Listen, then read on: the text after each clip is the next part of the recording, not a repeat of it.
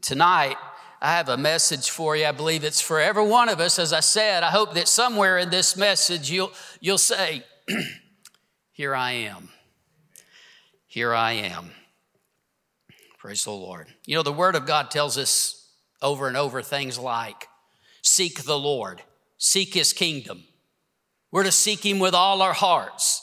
But you know, our relationship with the Lord is not one-sided at all. Did you know that He seeks after us? He certainly does. Since the beginning in the Garden of Eden, the Lord has sought to have a relationship with man. Even after Adam and Eve had sinned in the garden, Genesis 3:9 tells us that God came into the garden looking for them. He's calling out to Adam, Adam, where are you? Where is Adam? Hiding in the bushes. Like that works. It just always strikes me as funny. Here's a man, trying to hide from the one who knows everything, who sees everything, but he's hiding in the bushes from God. But you know what? In one way or another, there's a lot of people still trying to hide from God. I think it's one of the reasons that so many people don't want to go to church. In a sense, they're kind of hiding from God. I mean, some of them even say, if I went to church, the roof would fall in. But on some level, I'm telling you, there's a lot of people that are just kind of hiding from God, maybe even running from God a little bit, as if you can hide from God. The Lord knows exactly where we are, and yet He seeks for us. Luke 19:10, Jesus said, for the Son of Man has come to seek. He came to seek. He came to seek and to save that which was lost. Why would an all-knowing, all-seeing God seek? He knows where everyone is. He knows where everything is. You know what I mean? He knows everything. We lose our car keys or phone or whatever. God knows where it is. In fact, I hear my wife sometimes, I'll hear her saying, Lord, you know where my keys are. Where are they? And a few minutes later, I hear her say, thank you, Jesus. Now, some of you need to remember that next time you get ready to go into panic mode, right? Just ask the Lord. He knows where it is. Amen. But you know what? The Lord is not seeking in the sense that He doesn't know where we are. When it says that He is seeking, it means that He is pursuing us. He knows where you are. He's pursuing you. He wants a relationship with everyone. How wonderful is that the God of the universe, the self-existing God who has need of nothing, yet He pursues a relationship with us. That is amazing. What a wonderful God. I once was lost, but now I'm found. They think it's because I'm old that I start singing or quoting these old songs and stuff, and maybe it is a little bit, but some of them's just that good, just saying. But anyway, I was once lost. Now I'm found. He found me. He was pursuing me. He still is.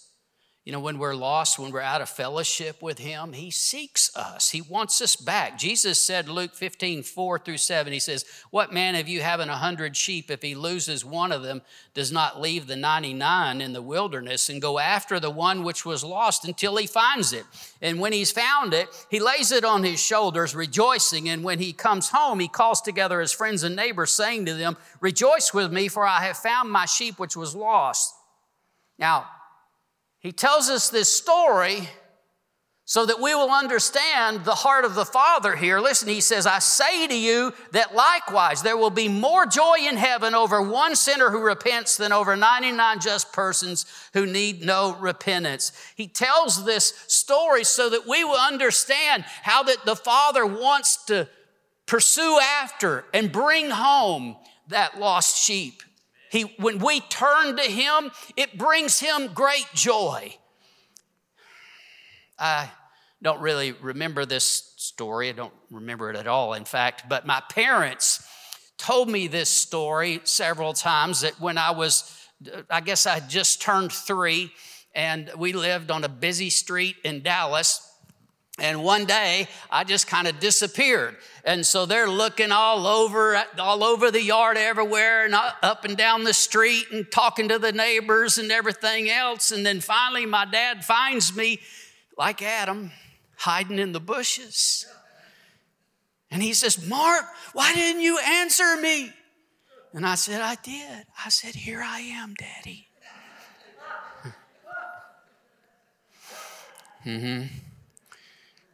But here's the thing. Our Heavenly Father, He knows where we are, but He will not force Himself on any of us. It's up to us to want that relationship with Him. He says in James 4:8, draw near to God and He'll draw near to you.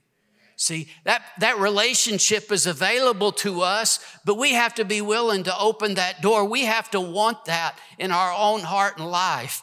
But I want to encourage you tonight that He seeks the lost. He seeks those that have strayed. He seeks for them to bring them back into relationship with Himself. And, some people think that they've just strayed too far. Some people think that they've made too many mistakes. And yet, it gives Him great joy if they'll just turn to Him.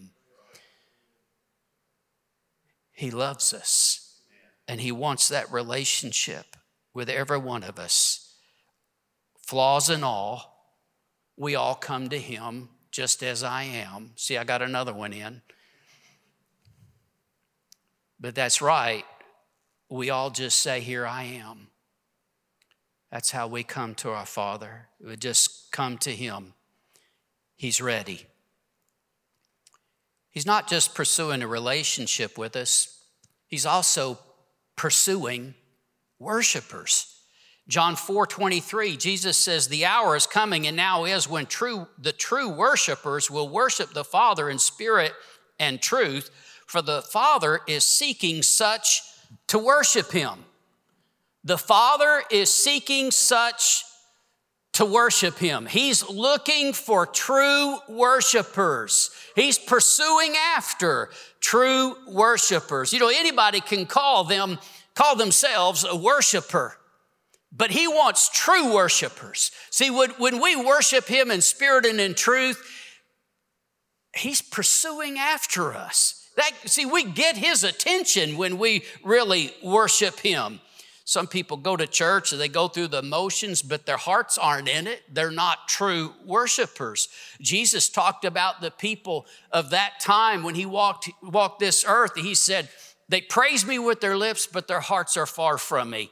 And I tell you, some people today, that's exactly where they are. They may go through the motions, but they're not really pouring their heart out in worship to God. They're not really worshiping Him in spirit and in truth. Some people just, I think, look at the worship time as it's just singing some songs. It's kind of an old thing. Some people even used to call it the song service. It's more than singing some songs. It's worship. And here's where it kind of hits home for the church culture of the day. It's not about us. It's not for us. It's not an emotional experience for us to just enjoy. It's for Him. It's worship for Him. It is a ministry to the Lord that we want to bless Him and glorify Him, to worship Him. That's what it's really about. And I'm telling you, the Father is looking, He's seeking for those who worship Him that way. He pursues those who truly worship. And you know what that means to me? Now, if the Lord is pursuing true worshipers and you're a true worshiper, what's going to happen? He's going to find you. That's right. He knows where you are. And when you're a true worshiper, He's seeking such. Is the Father seeking you? If you're a true worshiper, He is. He's pursuing after you. And I'll tell you, when we worship Him in spirit and in truth, He pours His presence out on us and we are refreshed. Acts 3:19 tells us that times of refreshing come from the presence of the Lord. And I find that so often in those times of refreshing that God just makes himself known to us in a fresh new way. I mean, it may be something that we've known in our head, and all of a sudden we just understand with the heart in a fresh new way who our Father is. It's those times of worship as we focus upon him and we glorify and honor him. We pour out our love on him, that he shows up. Here I am. I want to be a true worshiper. Here I am. Here I am. Don't you know Satan hates it when we worship? Satan, at one time, was Lucifer, the anointed cherub who led the worship of heaven. But then in his pride, he exalted himself and said, I will be like the Most High. He wanted the worship for himself. And he was booted out of heaven.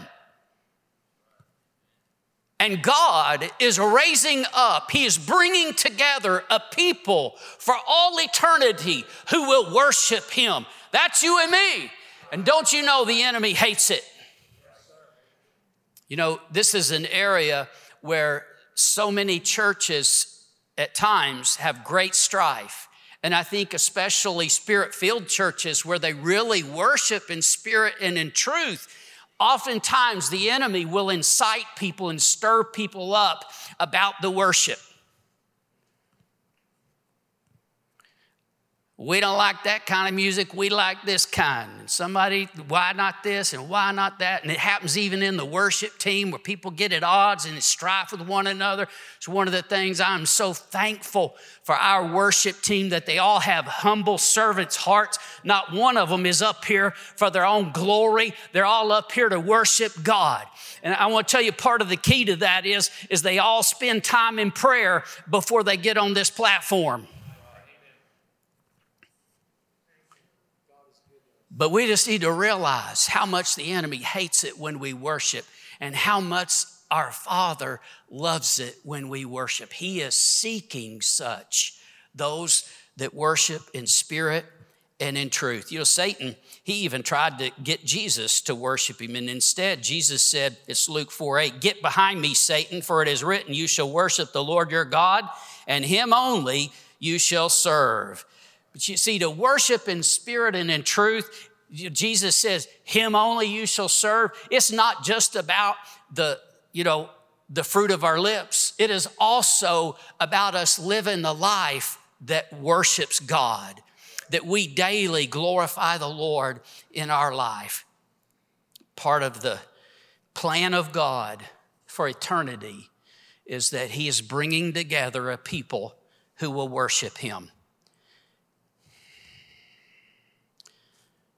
To be a musician or a worship leader, I think there's some talent, there's some gifting involved there.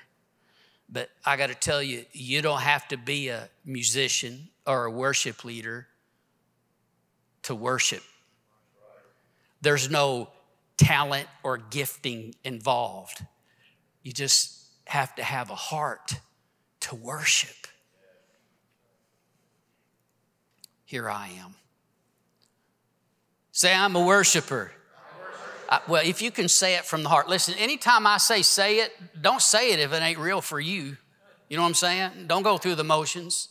I mean, maybe you can say it by faith, but I'm a worshiper. The Father is seeking you. I'm telling you, here I am. Next, he's looking for people that pray for others. Did you know the Lord is looking for intercessors? He wants, now an intercessor, that just is somebody that prays for other people, all right? So he's looking for people that will stand before the Lord and intercede for somebody else.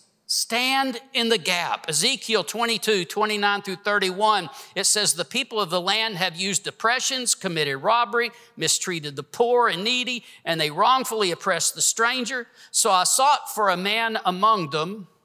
He sought for somebody who would make a wall and stand in the gap before me on behalf of the land, that I should not destroy it, but I found none. Therefore, I have poured out my indignation on them. I have consumed them with the fire of my wrath, and I have recompensed their deeds on their own heads, says the Lord God. Wow, what an amazing passage. Stick that in the pop theology of the day. I got it in, y'all.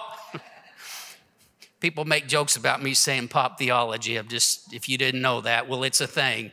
But here's the thing. Some of these passages, they just don't fit in with the pop theology and the way people view God and the things they say about him. That God would pour out his indignation and his wrath, yes. We may not understand it, but if somebody doesn't pray, judgment comes. We have to stand in the gap before the Lord. He is the sovereign God, and however he chooses and he sees fit to move and to work, that's the way it's going to be. And he's chosen to move and to work this way, that somebody has to pray. He sought for somebody. He looked for somebody, but he couldn't find even one person to stand in the gap. Now, the good news for us is we got a lot more than one that will stand in the gap, don't we? We got some prayer warriors. We got some people that intercede. We got some people that'll pray for others. And we need to say, here I am. That's me. I'll pray. I'll pray for others. Because if you don't, I'm telling you, it makes a difference. Something happens when we pray that doesn't happen if we don't pray. See, it is always a trick of Satan to get people in unbelief where they think their prayers don't matter. Yes, they do. Every one of us, your prayers matter, and the Lord is looking for people who will pray for others. I want to give you an example of when the Lord found an intercessor. The Israelites sinned against the Lord, and the Lord says to Moses, Exodus 32:10, now therefore let me alone, that my wrath may burn hot against them, and I may consume them now, and I will make of you a great nation. Wow.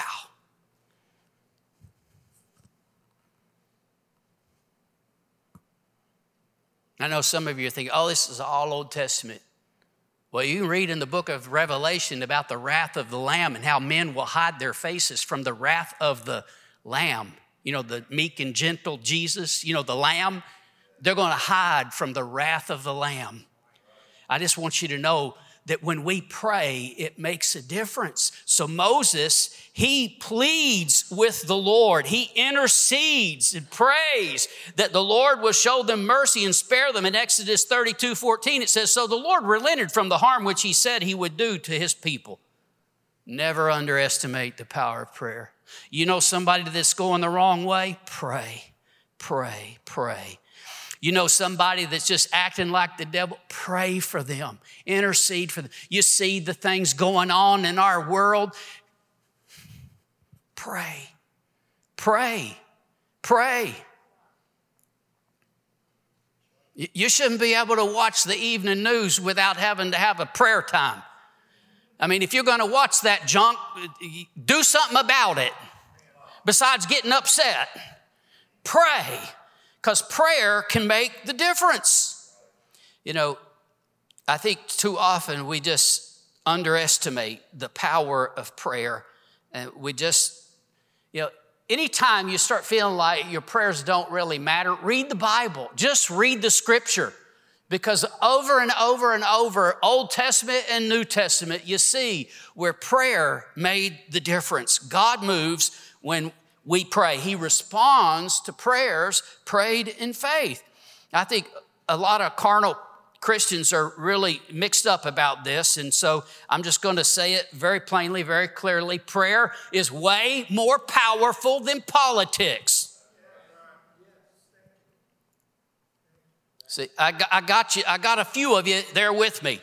Some of you, you're hashing through it in your mind. You're thinking, oh, now, when politics are important. Prayer is way more important and way more powerful than any politics. Amen.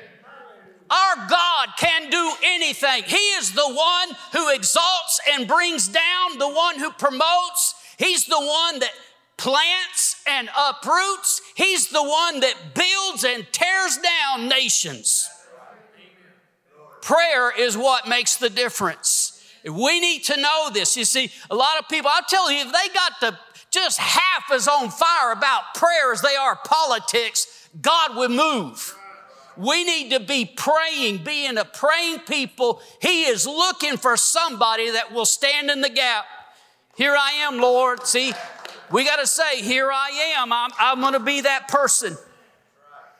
You see, in that intercession, it's not just about staying the wrath of God. It's also about bringing revival and healing. 2 Chronicles 7:14, if my people who are called by my name will humble themselves and pray and seek my face and turn from their wicked ways, then I will hear from heaven and I'll forgive their sin and heal their land.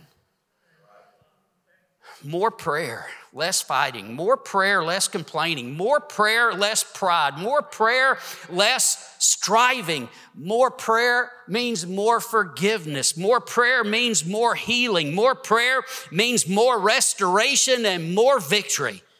We need to pray more. We need to pray more. Everybody that you know that's lost, everybody that you know that's going the wrong way, everybody that you know that's heading the right way. That's right.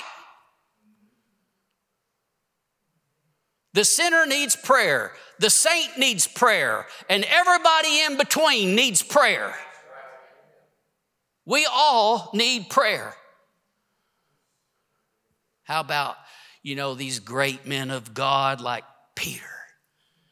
Jesus says, Satan has desired to sift you like wheat, but I have prayed for you that your faith fail not. You see, prayer is so important. We all need prayer. 1 Timothy chapter 2, verse 1 and 2 says, therefore, I exhort, first of all, that supplications, prayers, intercessions, and giving of thanks, you just got to see that he gets this in here, and giving of thanks be made for all men. Wow. And for kings and all who are in authority, that we may lead a quiet and peaceable life in godliness and reverence. That's different. Somebody needs to stand in the gap and pray and give thanks for the leaders of our nation and all men. This is how it's done. Getting mad and complaining is not the way, and it doesn't lead to a quiet and peaceable life. I don't know why other people don't have to preach this stuff. I just see it in the Bible and God shows me, and I don't know why. Pray for me more. Some of you do. Pray for me more. But I'm telling you tonight, the Lord is looking for somebody who will pray. Paul said in Ephesians 6:18 and 19, praying always with all prayer and supplication in the Spirit, being watchful to this end with all perseverance and supplication for all the saints and for me, that utterance may be given to me, that I may open my mouth boldly to make known the mystery of the gospel. We all need it. You got to stand in the gap for your family. You got to stand in the gap for your church. Pray.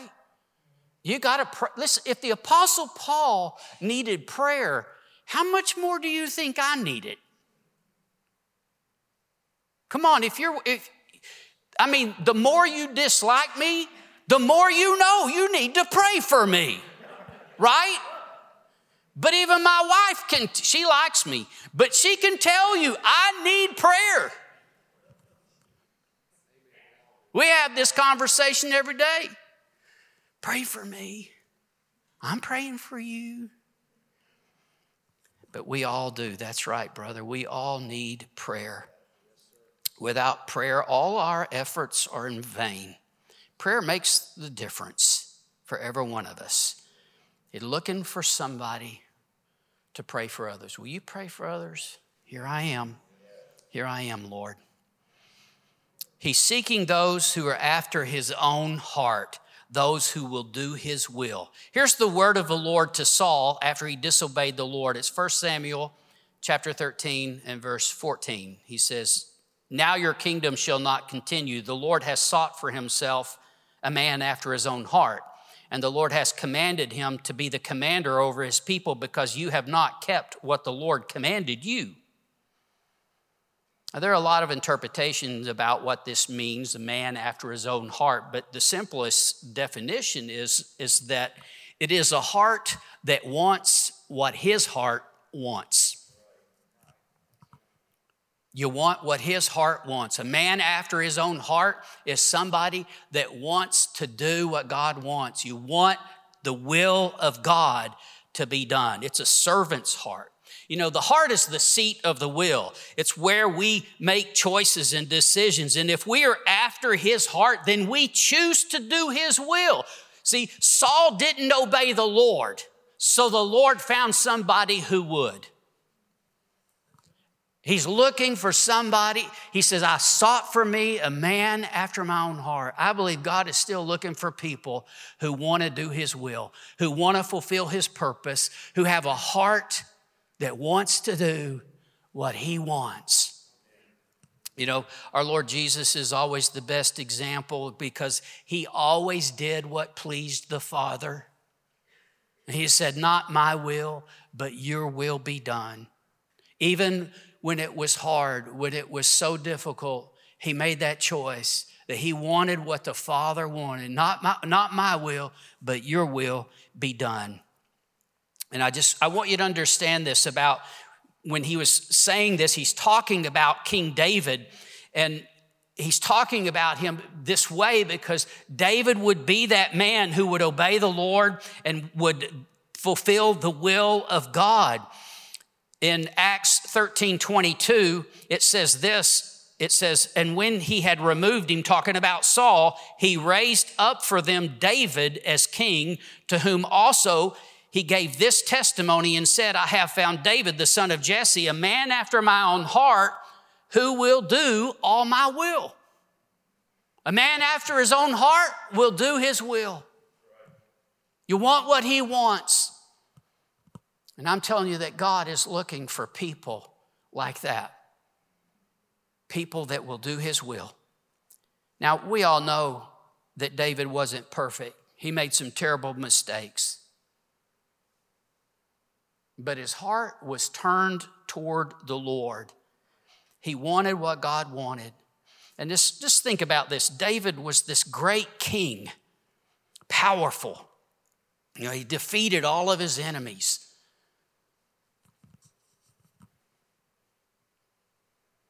But David didn't just do what he wanted. No, there are so many times when he would pray and seek the Lord and do what God wanted.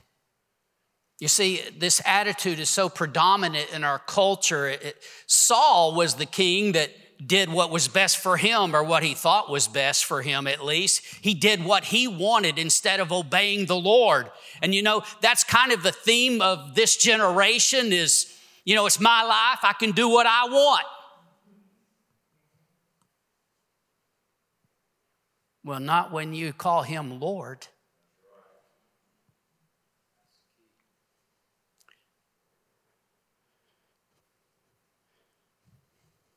David, he was king, but he knew who the real king was. And we need to know who is king and Lord of our life.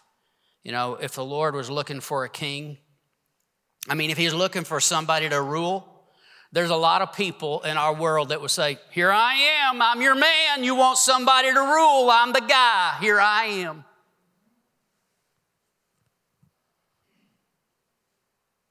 He's not looking for a king. He's the king. He's looking for servants. He's looking for those who will do his will, who want what he wants. That's who he's looking for. Here I am. One of the times when David sinned was when he numbered the fighting men. It's 2 Samuel 24:10, and David's heart condemned him after he had numbered the people. You ever felt that? Your heart condemned you? So David said to the Lord, I have sinned greatly in what I have done, but now I pray, O Lord, take away the iniquity of your servant, for I have done very foolishly. The King James says that David's heart smote him. You see, He had a tender heart that wanted to please the Lord. But because of David's sin, judgment came on the people. In 2 Samuel 24:17, then David spoke to the Lord when he saw the angel who was striking the people and said, surely I have sinned and I have done wickedly, but these sheep, what have they done? Let your hand, I pray, be against me and against my father's house. And the reason I wanted you to see this is because what we talked about earlier is the prayer of an intercessor, praying for others. And here David puts himself as the intercessor for the people. He says, let this be on me, not upon the people. And I want you to see that heart there, that you see, he cared that much about the people that he was willing to put himself in their place, to stand in the gap for them, to intercede for them. And you see, we need to have that kind of heart for those that we pray for, that we want to stand in the gap for them, that we're not just throwing up a prayer, but we're interceding before the Lord for them. You know, we see David all through the Psalms as a worshiper. I mean, he wrote so many of those beautiful Psalms and worship to God. The Lord is seeking those kind of people.